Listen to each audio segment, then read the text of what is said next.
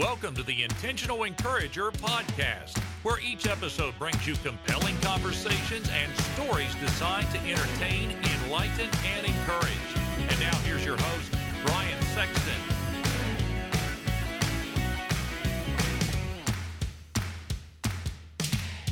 And welcome into the Intentional Encourager podcast. I'm your host, Brian Sexton. Thank you for joining us again today. I have a great treat for you. And again, veering into the world of politics is not unusual for the Intentional Encourager podcast, but we're going to tell a great story. And it's my honor to have the co-founder of the National Tea Party, former White House speechwriter and heritage policy analyst. You can find him on Twitter at Michael Johns, Johns, but you can find him right here, right now on the Intentional Encourager podcast. Michael, how are you doing today? Hey, good, Brian. It's great to be with you. Thanks for having me. Great to have you. Michael, let's start here. Everybody has dealt with the COVID-19 pandemic in different ways. I know how we have dealt with it in West Virginia, a state of about 1.8 million people. You're in New Jersey yourself. Take me through the last 15, 16 months for you and your family, personally and professionally.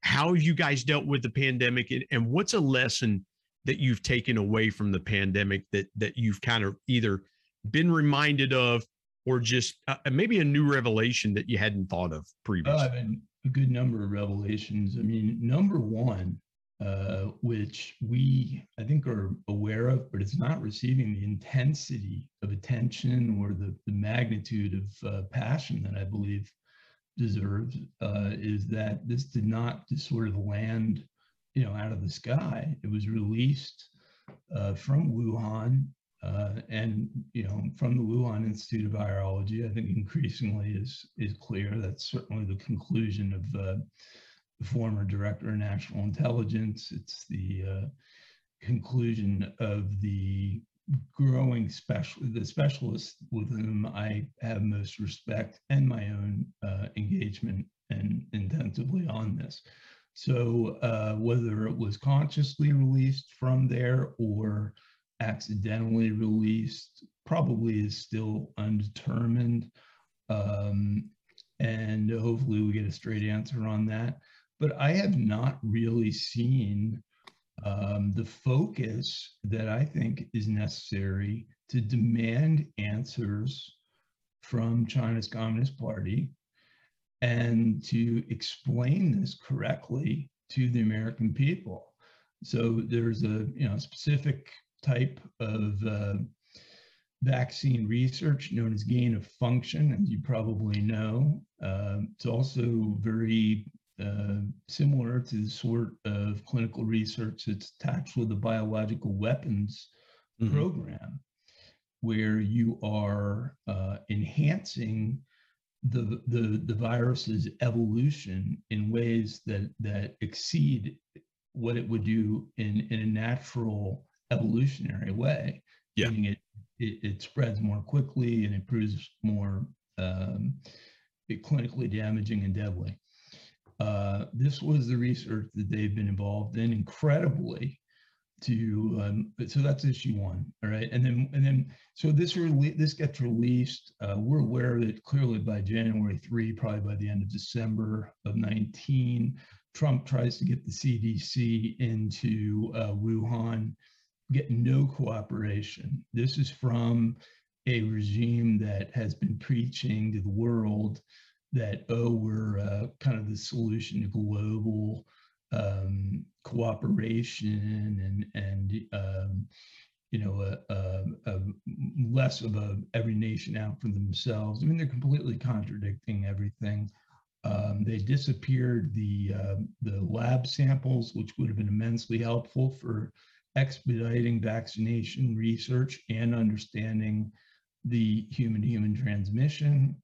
They disappeared physicians and video journalists who tried to warn the West about the magnitude of the pandemic that they thought that represented. Many of those people have still not been heard, which is a common occurrence in communist China. They scooped up a lot of the PPE around the world that made it more difficult to deal with this. And then importantly, they lied, really, for a considerable period of time, all the way up to January 14th, when they're telling the World Health Organization that there's no evidence of human-to-human transmission, when there's nothing but evidence of human-to-human transmission. Michael, let me jump in here, because you're really hitting on a good point. It's not like China and the ways that they, in air quotes, do business. It's not like those things were foreign to people. The Chinese government had always had a pattern of this, and presidents had dealt with it long before Donald Trump was the president. Presidents had dealt with the kind of the iron fist regime that the Chinese ruled with, all the way back, even historically back to Richard Nixon, when Nixon first went there in 1972, the year I was born. And we've always known how the Chinese government has acted and reacted. So it shouldn't have been a surprise to anybody that the CDC couldn't get in there and the lab samples weren't available. But then, and then you allow the World Health Organization in either, of course. And so this is the other obvious hypocrisy and contradiction in their messaging, is that because they penetrated and controlled so many of these multinational institutions, including the UN Human Rights Council is a good example. It's one of the reasons Trump got us out of that. The World Health Organization, completely controlled, where they elevated this Ethiopian who was not even a medical doctor to run it, who basically just parroted whatever China told them throughout most of this, and still continues to do that to this day. And then you kind of go through, and the fact that they actively, I can say this for a fact, were engaged in a global disinformation campaign to try to see if they could tag this on us. They tried to. Michael, I got to ask you. This is and this is coming top of mind, because I would suspect that a lot of people would feel this way.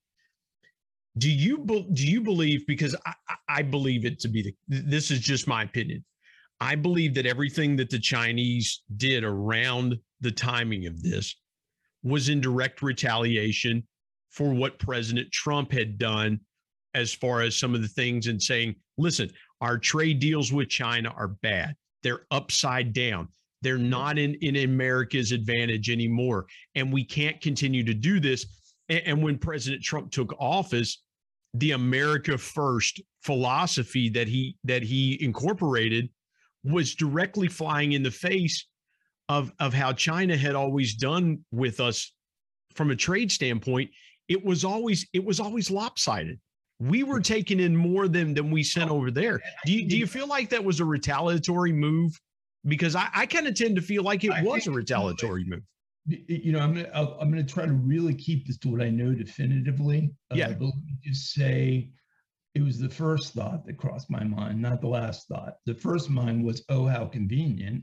December 19, Trump's into 3 years, despite, the impeachment effort and the Russia collusion lie, media that were completely unforgivingly hostile to him, with incredible, metrics and numbers to take to the American people for his reelection campaign. And, a number of Democratic candidates, none of whom were resonating. And in fact, if you look early on at Biden, I can remember at one point there, after several of the early primaries, where it looked like he was pretty much out of it. Yeah. So you're exactly right, and it's one of the reasons on June 16th, 2015, day one of Trump candidacy, I endorsed this man for president. And I say that as someone who was, as a Tea Party movement co-founder, hugely involved in support for Ted Cruz in Texas, support for Rand Paul in Kentucky, support for Mike Lee in Utah, support for, of course, he wasn't a candidate, and Marco Rubio in Florida, who really leveraged the Tea Party movement, even though he might not be as closely associated with it now. It presented us with a challenge then, but I felt that three issues really, Brian, were new that had been not addressed over decades that if we didn't address in these 4 years, or if Hillary Clinton had won, would really be permanently damaging to our stature, our success, our economics and geopolitical standing in the world. One is the CCP threat. And it's important that we get, by the way, language in this whole thing is hugely important. So, it's one thing I've been reminding people about. With 1.4 billion citizens of China, it's an extraordinarily well-populated country, obviously. And of those, only 90 million are members of the Communist Party. And of those 90 million, a very small fraction are really involved in these sort of decisions. So increasingly, I see many similarities between the Soviet Union in its later days and China today. It's essentially a very unnatural empire held together exclusively by force. And, the people of these varying provinces that have their own rich traditions of, ethnicity and religious practices, which are being suffocated, and language, just like the former Soviet Union. I mean, I argued in the late 80s, when I was one of the earlier individuals to say straight up that this idea of ending the Cold War favorably on our terms and peacefully was not some far removed dream that was going to happen 100 years from now. Michael, I got to jump in here, and forgive me for doing that, but here's the biggest difference that I see. There are differences. The biggest difference, parallels. Right. It has a much more sophisticated look, but let's talk about the origins of China's Communist Party, also not well known. Go there, and I'll share with you where I was going to go with jumping in there with the differences between, because I think you made a really good point about the Cold War that we had with the Soviet Union for a lot of years, and then this war, because one was political, the other was economic, because again, the Soviet Union really was not producing the quantity of goods that the world was consuming like China was producing at, and the labor standards and things like that. Well, go ahead. Give you first-person observations on that. I grew up, and I've started to tell this story probably pretty repetitiously, but I grew up, in the Rust Belt in the Lehigh Valley area of Pennsylvania in the early 80s, and watched Bethlehem Steel's closure and the impact on some of the higher end manufacturing base that comprised the best jobs in that region and in many of the other Rust Belt states. And we were all being told at the time this was sort of some natural evolution, these jobs were going, and that it was time to just confront that reality. Just as recently as a few weeks ago, Biden sent his labor secretary into an adjacent town to Allentown, where I was born, Bethlehem, and I kind of just took the liberty of looking up, how's the steel industry done since we basically surrendered it in the 80s? And, it's like a tripling or a quintupling of its total global market cap. This industry is bigger than ever. It's just our slice of it is continuing to diminish. Not unlike coal here in West Virginia. Not very, very similar. Yes.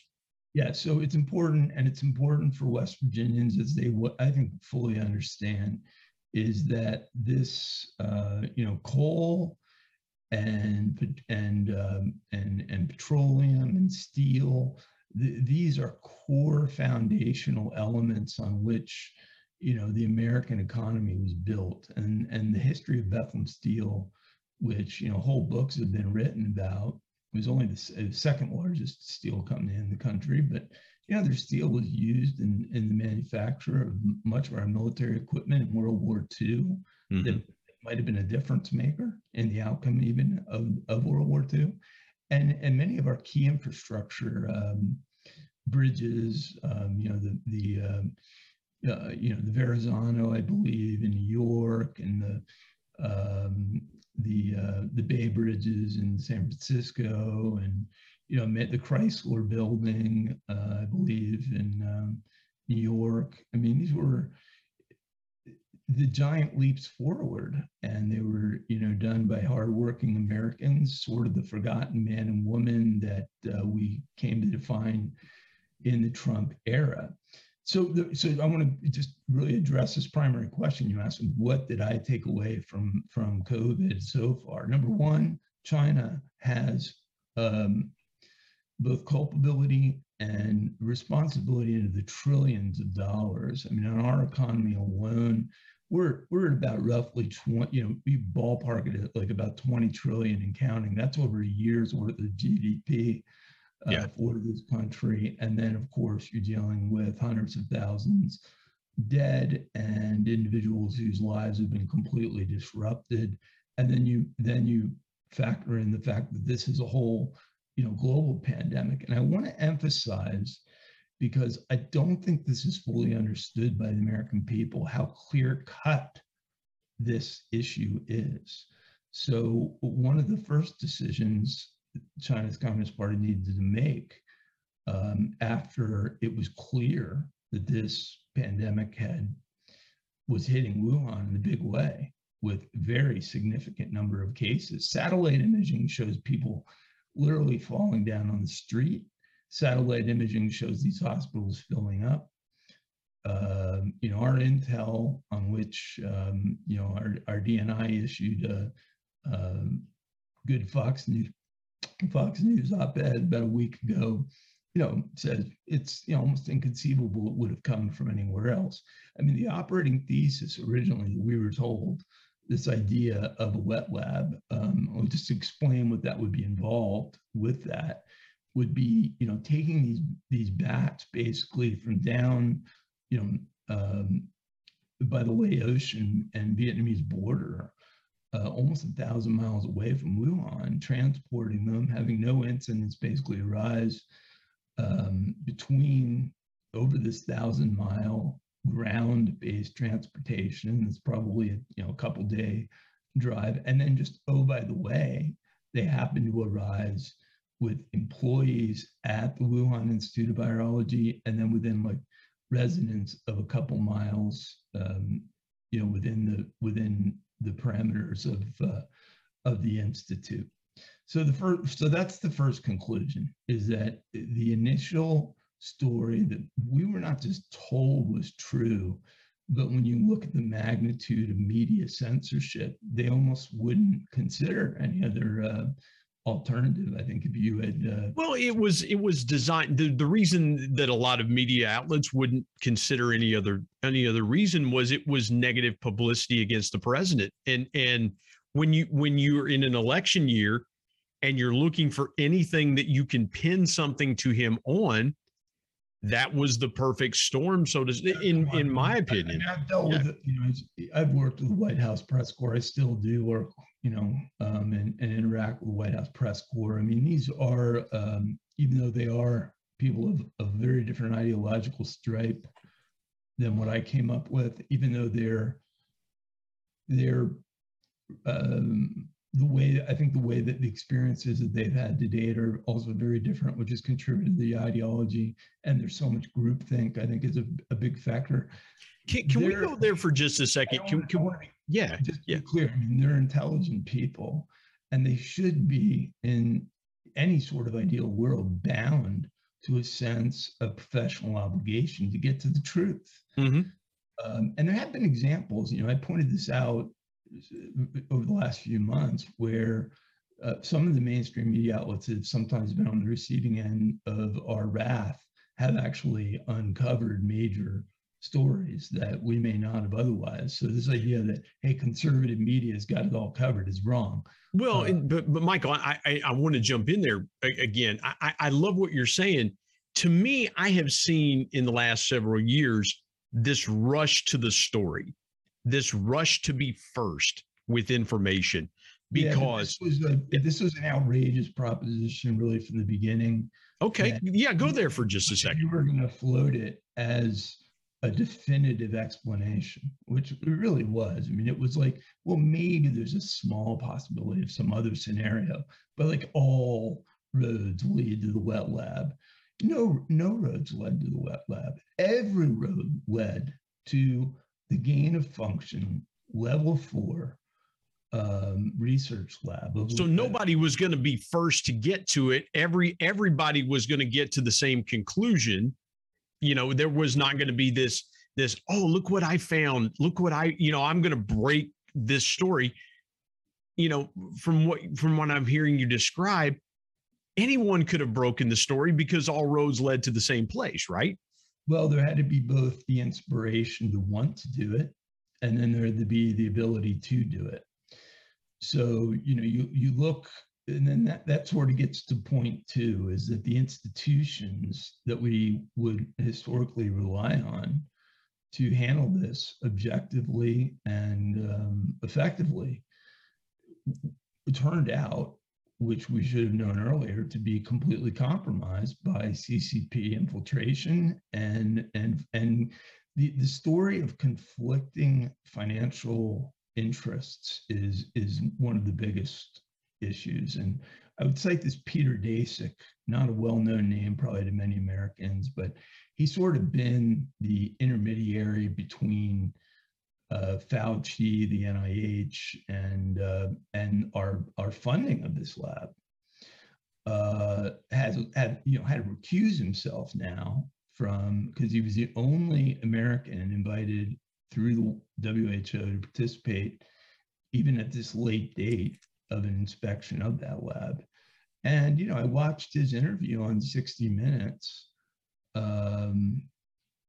Really one of the great disservices I think I've ever seen with Lesley Stahl in American journalism. And you almost got to take a look at it, where Lesley Stahl says to Daszak, so raises the obvious question, which, you know, I just raised, which I would suggest is the first question: how, you know, wouldn't it make sense if this, you know, virus predominantly is emerging in Wuhan, that this, you know, this high level research lab is a logical place to look? Yeah. Oh no, you know, we've discounted that. And Lesley Stahl's like, well, on what basis have you discounted it? And he says, well, Lesley, you need to understand, we when I came over here, I didn't give them any advance notice of the questions I was going to ask, and I asked them pointedly, did this pandemic emerge from the Wuhan Institute of Virology? And they told me no. I'm like, okay. You know, this is a communist regime that you know, is now, you know, maybe dealing with an extraordinary set of ramifications if we can establish that they should be held accountable, which I believe they need to be, including, by the way, internal instability and you know, even threats to Xi Jinping's. So it was almost, Michael, it was almost like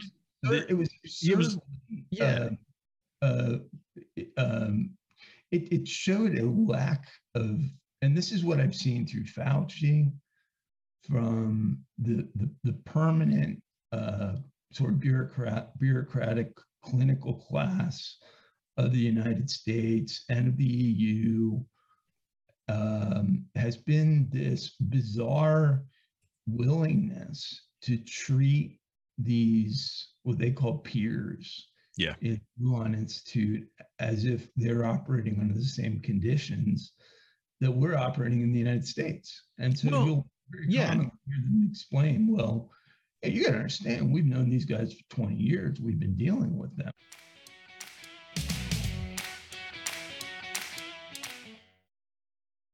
Hey everybody, Brian Sexton here. I want to tell you about our sponsor, SEO National. SEO stands for Search Engine Optimization. Now, what's that, you might say? Well, search engine optimization helps you show up higher on search engines in front of paying customers for words that you as a business owner can monetize. What a great concept. SEO National is owned by my good buddy Damon Burton, who's been a guest here on the Intentional Encourager podcast. Not only has Damon and his team worked with businesses of all sizes, from e-commerce startups to NBA teams and Shark Tank featured businesses, but more importantly, Damon and his team are about transparency, trust, and providing lifetime value. So much so that he still has his first customers after opening SEO National 14 years ago. Let me give you some intentional encouragement and call Damon and his team today at 855-736-6285 or go to www.seonational.com and get a free quote.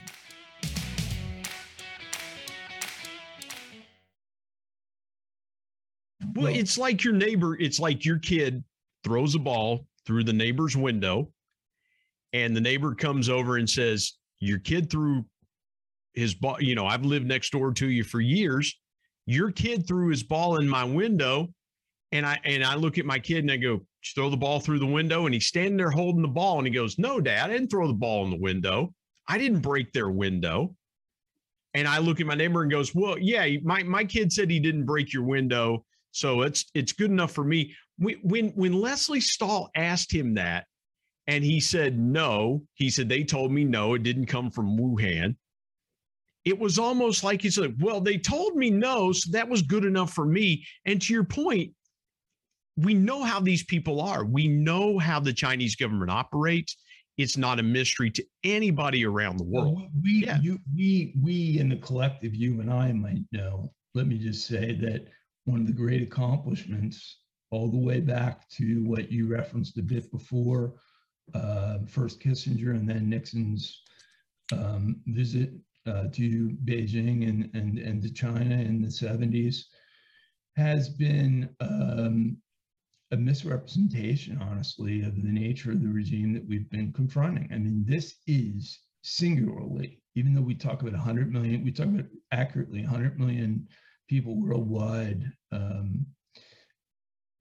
being killed or dying from communism. Mao and the subsequent activities of his successors are far and away collectively the most brutal. I mean, you literally, 40, 50, 60 million at bare minimum of that 100 million attributable to this regime, this idea, which is all a part of their apparent ability to influence, I believe, the elite sectors of our country through financial payoffs, investments, and good diplomacy. But, predominantly it's the way I describe it is, if we're operating on this philosophy of managed decline, you can go read this on the Davos, website. That is a global plan bought into by certainly the 1% of the world. It's one of the common denominators that exists between the management of this managed decline, is that the 1% of the US seems to by and large buy into it. And the CCP, of course, is the 1% of communist China. So, and the managed decline, to be clear, is one of an appreciation going back to some period around the Nixon visit, or that emerged after the Nixon visit, that the United States was a declining power and that communist China was an ascending power.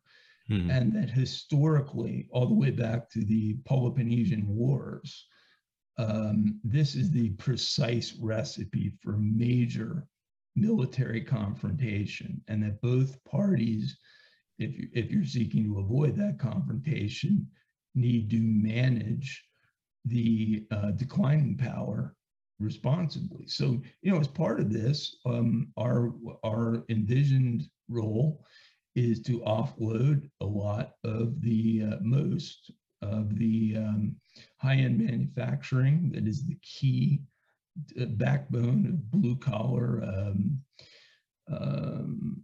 workers in this country, and a key to our global geoeconomic leadership. Absolutely essential, as Trump recognized, in case of steel and aluminum, to our national security. But I go all the way back in my own experiences, and I can, I don't, not to be a name dropper, but this is all relevant. I did get to know Nixon a bit before he died in the last few years of his life. Mm-hmm. And the Kissinger school of thought has been predominant in foreign policy where I began. I recall very well, as I've thought about this since the pandemic, about a conversation I had probably in the early 90s at the National Endowment for Democracy with a guy named Winston Ward, who was one of our ambassadors to China and had held senior state posts in Asian affairs. And I pointedly asked him at this point, and I probably wasn't even 30 years old then, so I had this ability to ask questions that had the appearance of naivete, but I sort of knew the answer. I'm like, why in the world are we putting up with these completely outrageous, illegal, and unfair trade agreements that are increasing our trade deficit and are enriching a communist power? Question mark. Well, Michael, you need to understand that the growth of China, its economic growth, is in our interests. As China becomes wealthier, and they're now the second largest economy in the world, we've gone through the largest transfer of wealth in the history of man. Ponder that. Since about 1980 in the present tense. No time in the history of man between any two countries has so much wealth been transferred. And it's been consciously done. This is not a product of, gee, China just doing some things better than we're doing it. It's been part of our design as well. And the theory that he put forward, which I have no idea to this point, to be fair to him, people like this are the ones who should be questioned. And pretty aggressively, frankly, given the magnitude of damage that I think that philosophy has had, about whether you really believed that at the time or whether this was part of the managed decline philosophy that they were trying to sell on us. But the theory was the middle class would rise, they wouldn't put up with these human rights abuses, they would start to demand democratization. And yeah, there's a little bit of historical basis for that, but not in that regime where, and certainly not in traditional totalitarian regimes, where you really can't trade with the private sector, which is one of the reasons I supported sanctions on say Cuba. You can't empower there is no private sector to empower. Trade with the communist regime, they're going to take whatever they want. I don't care what you send them medicine, they'll take your medicine and give it to the army. And because they control everything. They're in control of everything. You're 100% right. And Michael, that is, what I want to say is that all of these sinologists at the time, all right, post Nixon, that emerged to drive our policy, spoke about the rise of China in sort of glaringly optimistic terms. And this has really been, when you look at the vulnerabilities that we have, military vulnerabilities, national security vulnerabilities, infiltration of key institutions in our country, control of crucial components of our infrastructure in this country, and now a committed design by Xi Jinping, they had the Made in China program that they put out where, they were deliberately openly promoting their desire to become, the leading economic force in the world. And I started calling this thing out, and then they abandoned the name of it, rebranded. I suspect some Madison Avenue firms probably got real wealthy on the fact that I pointed that out, but no one's really looked at them with the level of scrutiny, with a few exceptions right now, and even today, because of the magnitude of money that they have poured into Washington, D.C., into New York City, into key universities, in funding, some of the Asia studies departments in key universities, in industry, in government itself, in my view, probably illegally. And you go back and look. We had FBI testimony during the Trump administration that the magnitude of China investigations, criminal investigations of their infiltration of the U.S., counterintelligence investigations predominantly, was coming at us so fast. It was like drinking from a fire hydrant. And that's been, again, the product of this philosophy. And I don't want to just single out Winston Ward, because that was just happened to be a one-on-one conversation. But I think it goes back. I just want to make a final point, because it's very important what you raised about Nixon. And, so Kissinger, kind of lays the ground over there with Mao, and importantly with his key foreign policy aides. Nixon at the time, when you consider, who I think highly of from as a geopolitical thinker, had a number of key. We needed their cooperation on a broad range of things. We needed to contain the Soviet Union. The worst outcome would have been, seeing China unify with the Soviet Union against us. He needed to prevent that. We had the issue of the Vietnam War, and the fact that we wanted, China to not be a malicious force in that, and hopefully even be a supportive force on it. I believe there were about 6 key agenda items that the United States brought on the Nixon delegation in the early 70s to China. China, conversely, had one issue only. They wanted Taiwan. They wanted end this recognition of the Republic of China, which of course was overthrown militarily in 1949 by Mao after a horrifically bloody civil war, and after they had begun putting together the infrastructure, almost like the Bolshevik Revolution, but different in some ways, as you correctly point out, to lay the foundation for a very autocratic society. They wanted recognition of the People's Republic of China in Beijing as, the legitimate China, and for us to end the historical relationship that we have with the Republic of China. And now, summer of 2021, and talking with a lot of individuals regarding very legitimate concerns that after the success and ease with which the CCP just broke this 50-year agreement with Hong Kong halfway into it, right? One country, two systems. And it's one country, one system, and including the fact that you're charged in Hong Kong for anything, you can be taken to China and tried. They're arbitrarily detaining people. They've completely suffocated the statutory freedoms that they had provided for in their system. And Hong Kong is being quickly infiltrated into it. They've also infiltrated into India and Taiwan, particularly because of its strong semiconductor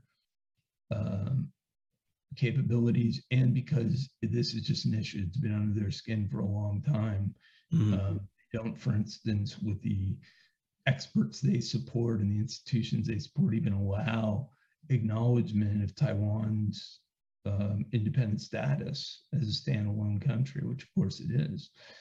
There's a lot of perception that they're about ready to move on Taiwan. So that I'm still addressing this first. So that was like issue number one, is you can put together a whole timeline as it relates to China from 2019 to present tense, and it's unbelievable to me how maliciously, uncooperatively, illegally, and selfishly they acted. So if there's any thinking that somehow Xi Jinping represented some new school of thought as he tries to present, that he's this global diplomat who's going to look out for the interests of other, no. He's got one agenda item only, and that's the CCP's ascent, and they've had no problem historically, killing whoever they want, disappearing whoever they want, pursued that. Important footnote to that, which I know you must be aware of, in the final weeks of the Trump administration, Mike Pompeo, to his credit, and Trump put the label that should have been put on them, frankly, years ago, of being an official genocidal regime with the treatment of the Uyghurs in Xinjiang province, where an estimated 2 million ballpark, numbers as high as 3 million, you can see in some cases, are being held in concentration camps. So if you're one of those people out there who's ever said never again following the liberation of the concentration camps toward the end of World War II, or even thought never again is a present tense reality. And again, I'm very disappointed with the reaction I'm seeing. I mean, we have this kind of frivolous debate of whether we should or should not be participating in the Winter Olympics, whether the Olympics should forget the Olympics. This is genocide. Firstly, the genocide needs to end immediately. Again, they're not allowing in the inspectors that they're obligated to bring in. And this is a China, by the way, that is sat on the UN Human Rights Council. Well, genocide is the antithesis of freedom. We are freedom-loving people. We want freedom. We want people to live and live freely.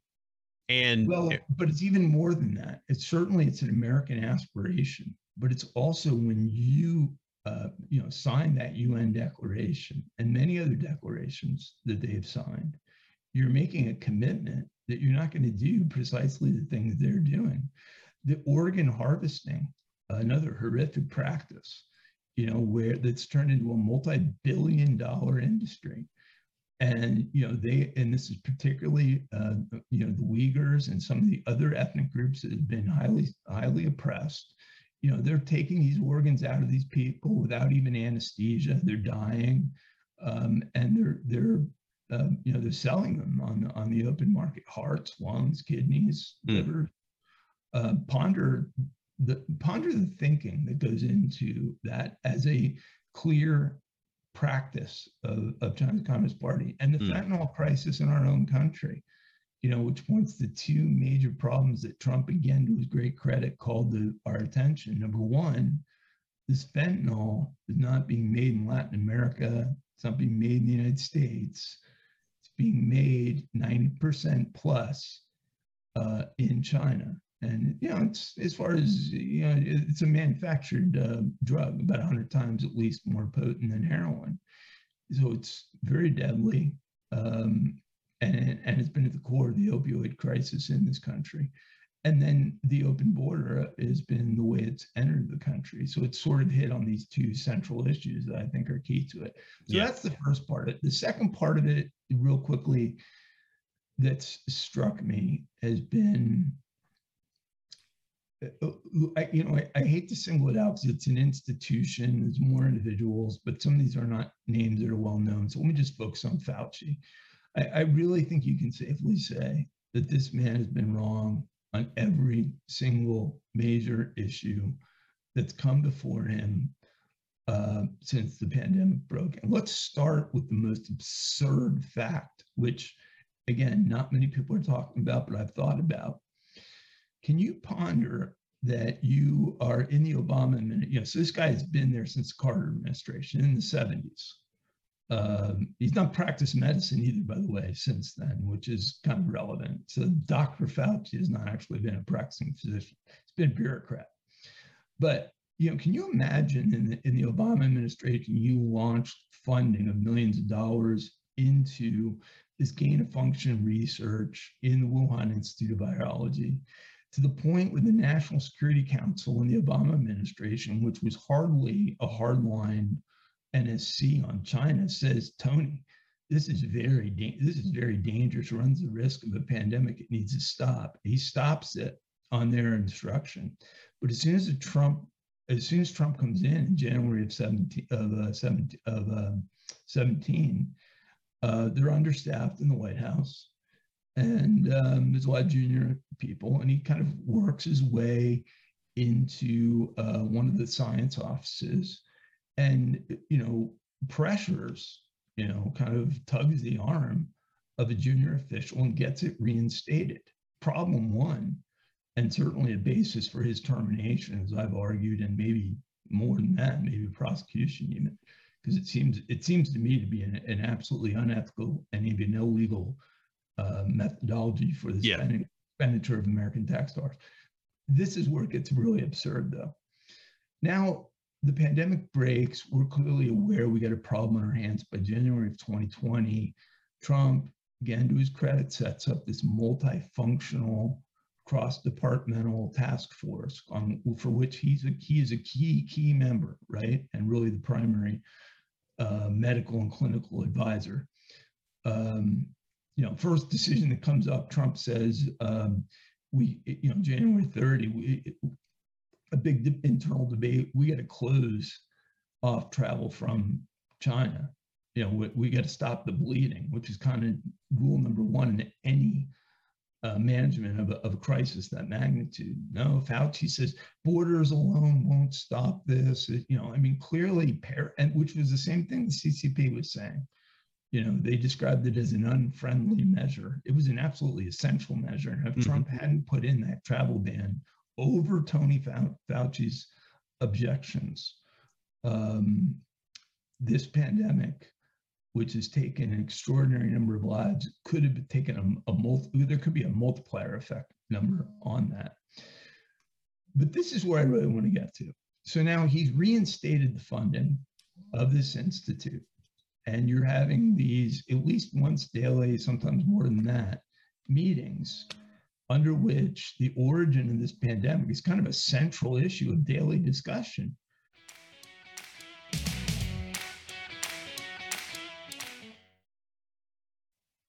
Hey, everybody, Brian Sexton. Want to tell you about my new book, People Buy From People, 10 Powerful People Lessons from the Ultimate People Person, my dad.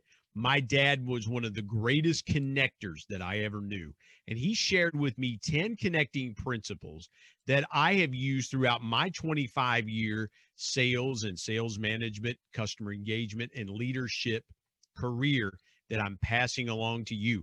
If you want to be a stronger, deeper, and more powerful connector, you've got to pick up a copy of People Buy From People.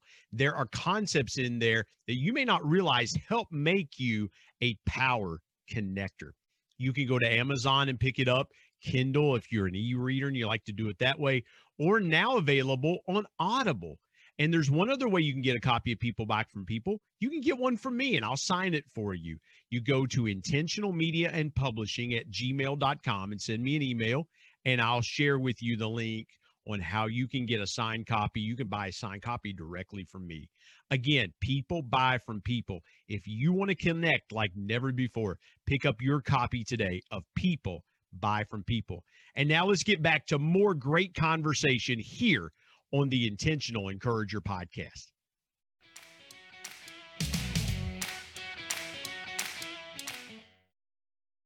Intel reports, presentations, considerations as it relates to our interactions with the CCP.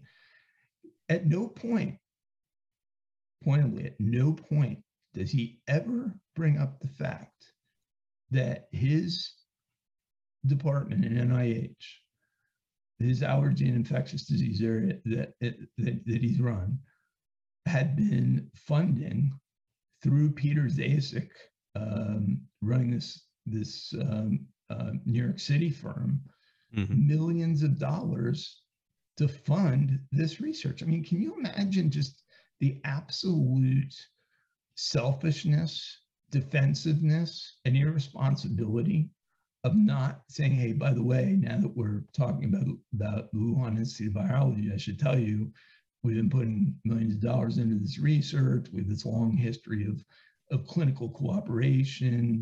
They've written all these papers that they put out, one of which even talks about the risk of the pandemic versus the benefits of the gain of function research, and says the pandemic might be worth it because the information would be so valuable that it would actually, on a net basis, be more valuable than the loss of a few million lives, which I think tells you a lot about the mindset of the people that we're dealing with.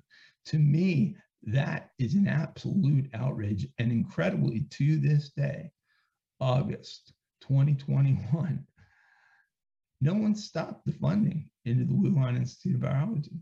Yeah. This goes on.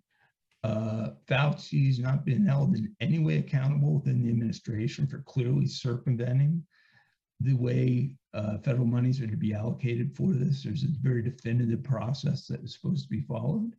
And then the most absurd thing is that there you are, a key member of maybe one of the most important working groups in modern governmental history, coming up with policy recommendations. You don't tell the President of the United States, you don't tell any of the key members of that working group as part of this discussion that it's probably important for them to know that we have been participating in funding the very research that almost certainly was the birth of this pandemic. So to me, answering your first question, that's the other thing that I find outrageous. And I have called for Fauci's termination. And I believe he needs to be under oath on these questions and these questions alone right now. The questions are it's just outrageous the way he's been treated with deference. We've got to get, just rattle a few things off more often. I mean, he was wrong on the therapeutics, right? I mean, all the clinical documentation now suggests, oh no, actually there were therapeutics that were very functional and workable. You can remember when Trump said, hey, we're going to get this vaccine developed within a year. He scoffed at that, said there's no way this is going to be developed. There's got to be better answers. Yeah, you're 100% right about that is there's got to be better answers. And then there's maliciousness. And this is my point.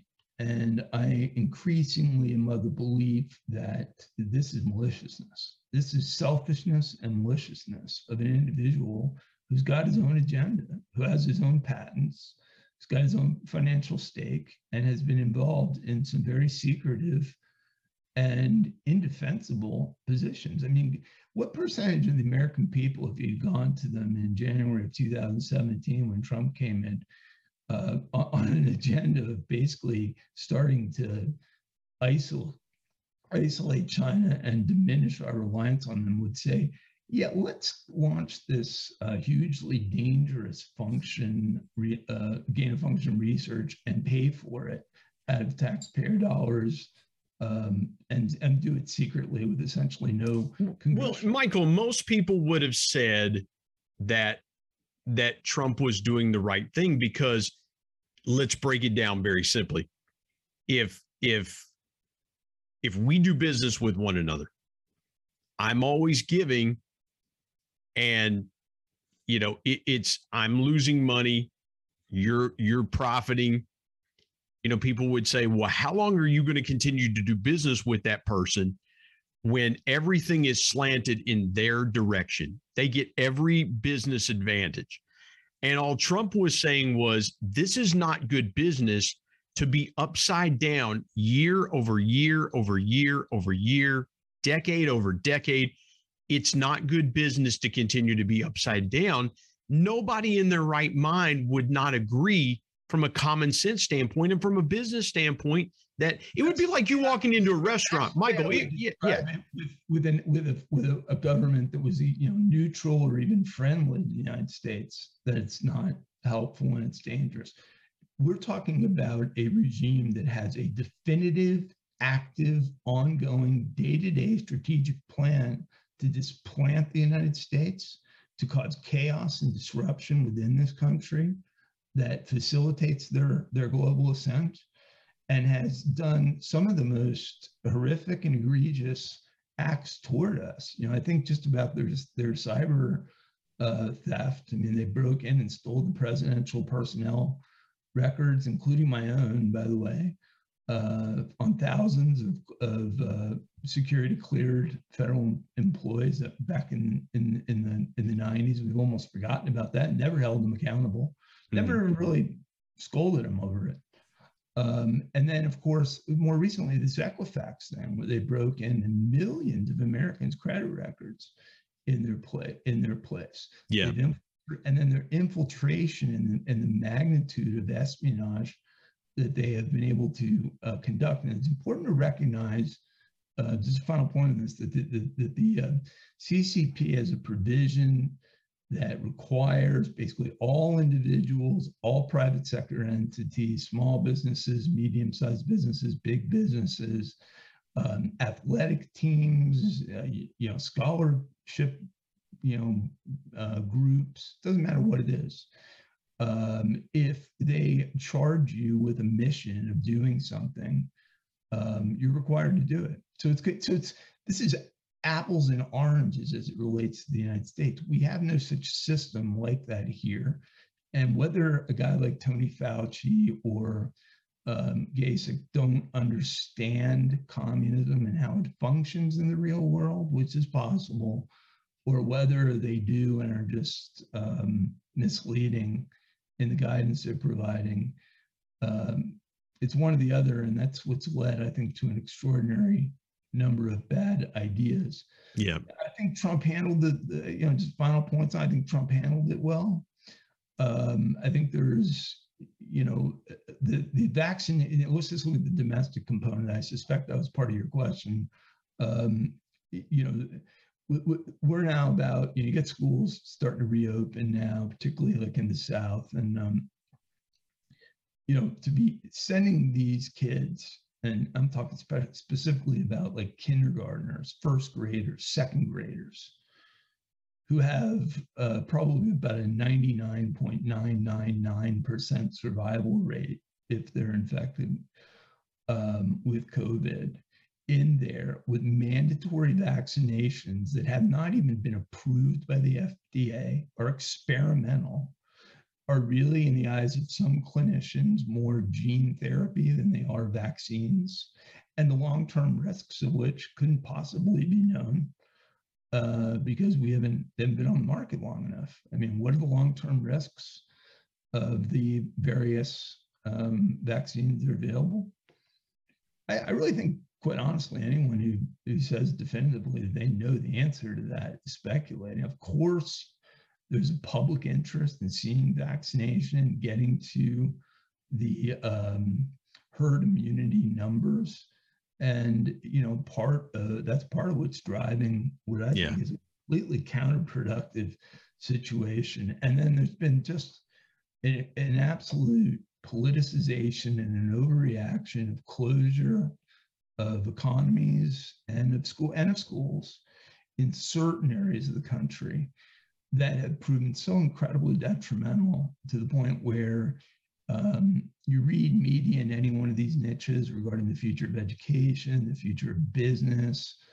The operating thesis is that we'll never be the same, that business is going to forever change in fundamental ways, particularly in a growing remote workforce. And the education itself is susceptible to some profound changes. It's been an incredibly destructive development, and that would be bad if it were, a hurricane or a tornado and it was just Mother Nature. But this has a force in a genocidal regime that has distinct responsibility for it. It's our kids' generation. It's our kids' 9/11. From our generation, the way I look at it is the defining moment of my life historically was September 11th. And I believe— Look, I don't want to diminish 9/11. Yeah. No. I don't want to diminish 9/11 either. I'm going to go a little further than you went. I mean, I worked for Governor Kaine, who went on to chair the 9/11 Commission, and I spent a considerable amount of time related to, Al Qaeda and terrorism in Afghanistan, particularly. And, obviously lose, 3,000 lives because terrorists Yes. soil. And then to have these, at least two, maybe more prolonged wars, which still haven't ended as of this day, that have cost thousands of more lives. I mean, that Lot 60 at Arlington Cemetery is sacred ground, in my view, for some of the great Americans of our time. What a tragedy. And now to see even Afghanistan, with the Taliban back on the move, it's nauseating to me. Yeah. But this pandemic, let's remember it. I mean, this has killed millions globally, and it's the 9/11 was immensely costly to the economy, and it took years to recover from it. But this is trillions upon trillions of dollars, and then all kinds of associated expenses that, and some of which will be ongoing forever, and many businesses, individuals, families that will never be the same. And I look at just the educational impact on these kids that have been out for a year and a half. You trying to tell me that they were getting the same amount of learning and accountability that they would get if they were in a school? Of course not. If that sort of system was just as successful and functional, we'd probably already be doing it. I think it's very presumptuous, and it would have been presumptuous for me at that age to think that I was going to sit at home on Skype calls with my teacher on trigonometry. Absolutely. Yeah. And Michael, again, I want to have you back to tell your story. You have given us so much information. I want to ask you this real quick in the interest of time for our listeners.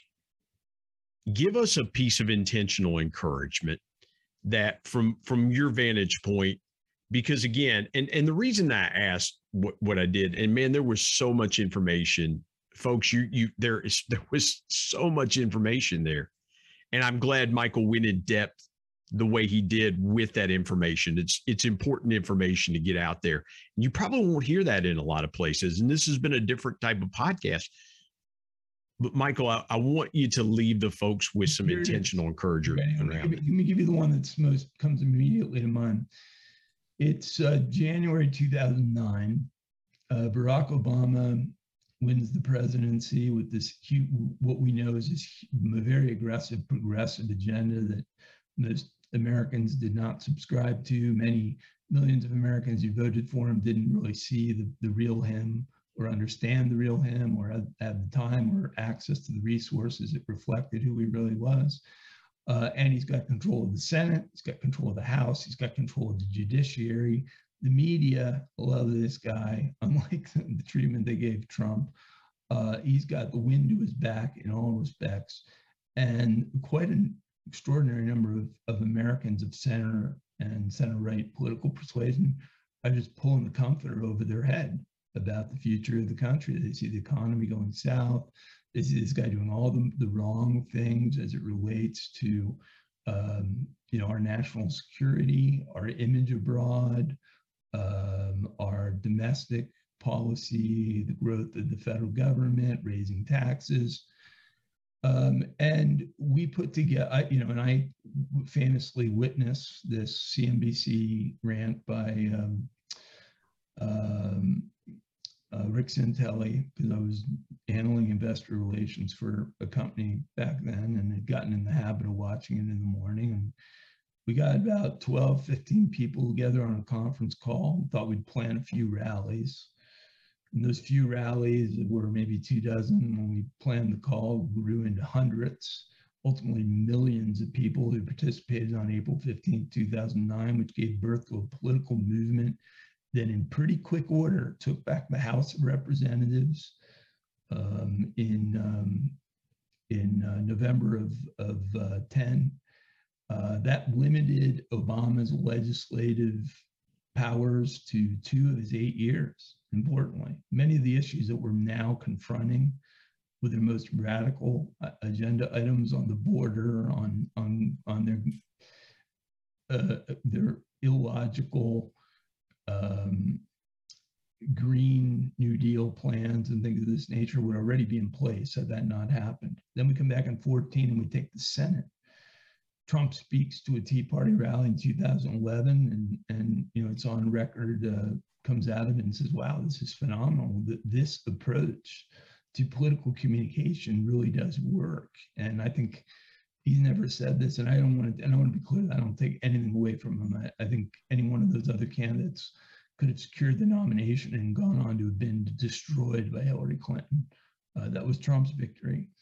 But I think he saw the rally-based populist direction of the country, and that some of these issues, especially the three I mentioned, trade, immigration, and China, were at the core of the demise of the American middle class. And so, in a series of years, we take back the House, the Senate, and the presidency. We launched an entire network, the largest grassroots political movement in American history, not associated with the campaign, bigger than even the civil rights and anti-Vietnam War movements, 30 to 40 million Americans ballpark, and that still is ongoing and enduring. And we did it, with incredible media bias, with them making up things about the movement, disparaging, digging for anything that would make us look bad, never highlighting the many positive things that we did for communities. And we won 1,000 races direct head-to-head against the Obama Chicago machine. A very devious, sophisticated, and some would say corrupt political operation. What does that teach us? Teaches us that as bad as things look right now, with a president who is doing these seemingly irrational things that are part of this broader plan, doesn't seem like he's on top of his game at all. I think we're misled probably there too, as it relates to his physical and/or mental health, neurological health, and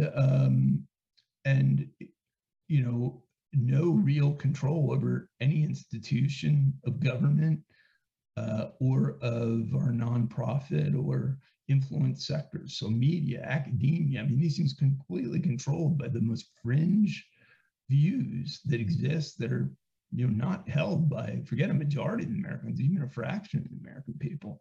But recent history is evidence of how we launched a comeback. And then, of course, you got to put the big footnote over that as to, what happened November 3. I believe that we need to get to the bottom of November 3 one way or the other in ways that satisfy the American people. And we need to get to the bottom of holding China accountable.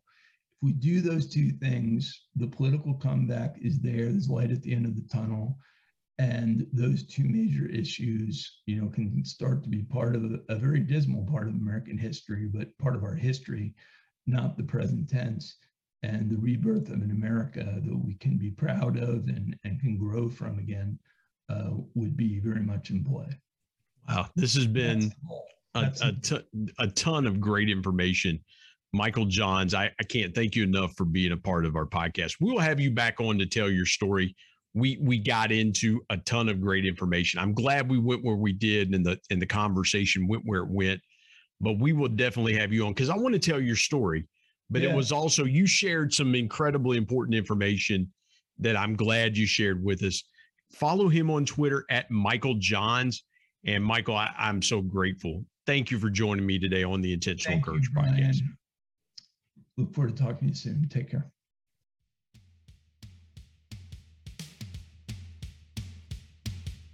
My thanks as always to producer Bryce Sexton and technical advisor Matt Means. And of course, the ultimate thanks goes to the Lord Jesus Christ, who provides intentional encouragement every day through his word. If you're not subscribed to the Intentional Encourager podcast, hit the subscribe button wherever you get podcasts so you don't miss an exciting episode where you can get encouraged and stay encouraged. And remember, anyone, anywhere, at any time, any place can be an intentional encourager.